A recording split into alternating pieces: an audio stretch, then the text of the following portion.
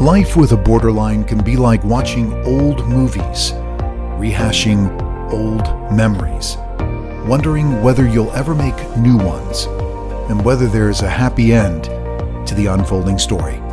Welcome to podcast number 49 of My Inner Torch.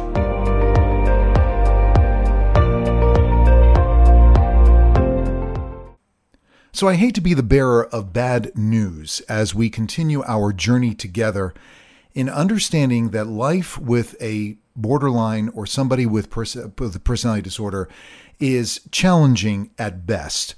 And a lot of you have asked, where am I going with this? And of course, I can't really relate to everybody's individual situation, but I can give you an overview. When you look back, we tend to try to remember the good times. We tend to focus on the romanticism of our relationship with somebody with BPD or NPD or with a personality disorder. We remember the love bombing phase. And I want to take a moment to say that I disagree with the term love bombing because they may be bombing you with affectionate behavior at the beginning during the idealization phase, but I wouldn't call it love bombing because in my opinion, and this is my opinion, having listened to many stories and having listened to many people out there on the internet talking and relating about their experiences with somebody with BPD or NPD, these people are not capable of loving somebody. They have never seen the blueprint of a normal relationship growing up. They have arrested development. Some people say that it goes back to arrested development when they were 2 years old.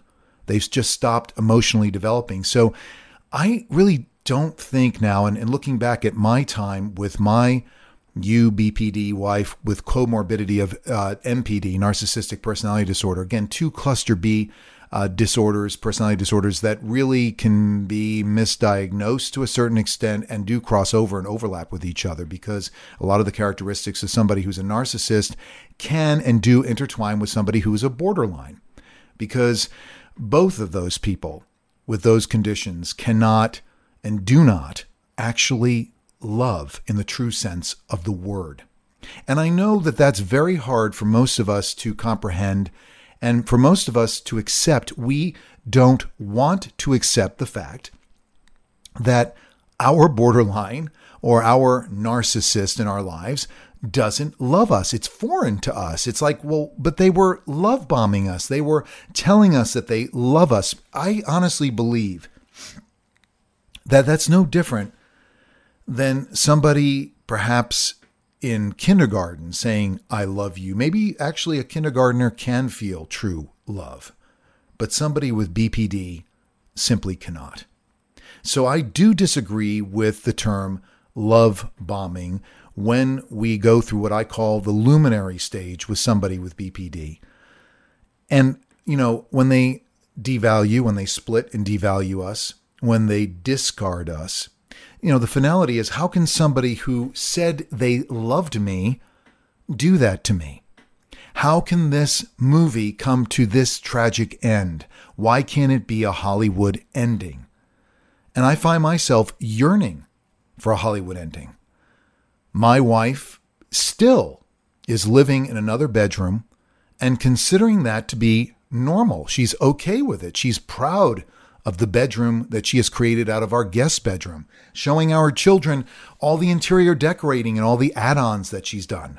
That's just not right. That's purely dysfunctional. But in my wife's mind, she's done nothing wrong. She's left the bedroom with no chance of reconciliation, with no idea that she's going to return, referring to the guest room as her room, referring to our bedroom as my room, referring to our remaining daughter as her room. And even talking about the fact that when we sell this house and we move to another house, we're going to do that together. So are we all going to be in separate bedrooms? I presume so. And my wife sees nothing wrong with that. This is the mind that we are dealing with. This is the perspective that we're dealing with. This is the crazy making that we deal with somebody with a personality disorder. And you have to ask yourself, do you wish to remain Because understand this, and I'm really sorry to tell you this, but in my opinion, in my strong opinion, untreated borderline and untreated narcissistic personality disorders, well, it's never going to change. So the old movies that we watch and that we recant in our minds, the times that we romanticize, but they were a good person at one time. They love bombed me, or they're telling me that they love me. The push and pull of these disorders can be so hard for a non-borderline, a non-narcissist to be involved with. But we have to remember what our role is. And I urge you to look into codependency. I urge you to look into the idea of what you really are, and that is being a caretaker, a supply to a narcissist, a supply to a borderline. You are willing to be the circus master in their crazy, crazy circus parade. And understand that it won't change. I receive a lot of emails at myinnertorch@gmail.com. You knew that was coming. myinnertorch@gmail.com. A lot of emails from people who are hurting, who feel that they have been in some way sold out. They've just been, sold a bill of goods. Well, you weren't sold a bill of goods. You were sold a mirage. You were sold something that they zeroed in on, and that they decided then to play the part, the fantasy that you wanted, and then they stop the fantasy. Then reality sets in. Then their condition catches up with them, which invariably it will. And we're too busy thinking, well, gosh, I don't want to lose you. And then you go off and, you're going to be great with somebody else. And I can't even stand the thought of that. Well, folks, that's crazy in and of itself. Why do you care? If the borderline leaves you, they will take up with somebody else. They have to. Invariably, they will play the same role again to somebody else. Another movie will be filmed. Another movie plot will take place. And I can assure you that the ending will be very much the same as it was with you. So again, this is a reality check. Old movies and memories. That's all you have. And yeah, you can hold on to them, and you can look at pictures of times past, and you can recall the time when the borderline was love bombing you. Okay? Don't like that word, love bombing. When the borderline was idolizing you, when the borderline was a mirage. Because at the end of the day, that's not who they are. They're a very disturbed, unhappy person. So you have to bear that in mind as you go forward in your journey. Okay? You have to remember that these people are not going to change. They are going to remain the same. And it's very, very difficult, even for me after 20 years, to look back and say, why? Why am I in the circumstance that I'm in? And you have to accept responsibility. That's the beginning of the healing process. You can't blame the borderline. You can't blame the narcissist, because you were a player in the movie. You played a starring role. You accepted the relationship. And now that you don't like it, well, that's unfortunate. But you can't look back on it and say, okay, I've wasted all of this time. Chalk it up to a learning experience and work on yourself. Work on yourself. Believe in yourself. You do have self-worth. You are a good person no matter what they say to you and no matter how they behave. And learning that they are the ones who are unfortunately in such pain, and they are the ones who will continue to live their life the way that they're living it, and that they are the ones who will not change once the mask has been removed.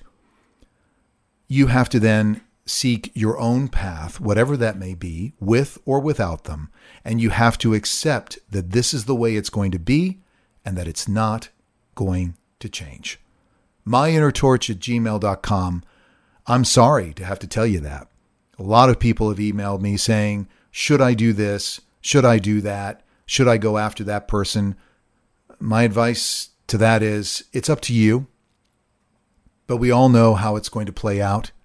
There is no Hollywood ending when it comes to BPD or NPD or any other personality disorder. It doesn't matter whether they go into therapy. Folks, the therapeutic process is long and involved. It requires a tremendous amount of commitment on behalf of the person who's suffering from the personality disorder. And then there is no guarantee. Okay. This is so deeply ingrained in their psyche and their soul, the arrested development, the abuse they may have incurred, the disharmony they may have occurred, the dysfunction that they may have incurred in their lives. And you need to kind of step back and say, you know what, in many ways, a lot of these behaviors are not my fault. I'm just basically a sounding board. They are projecting onto me.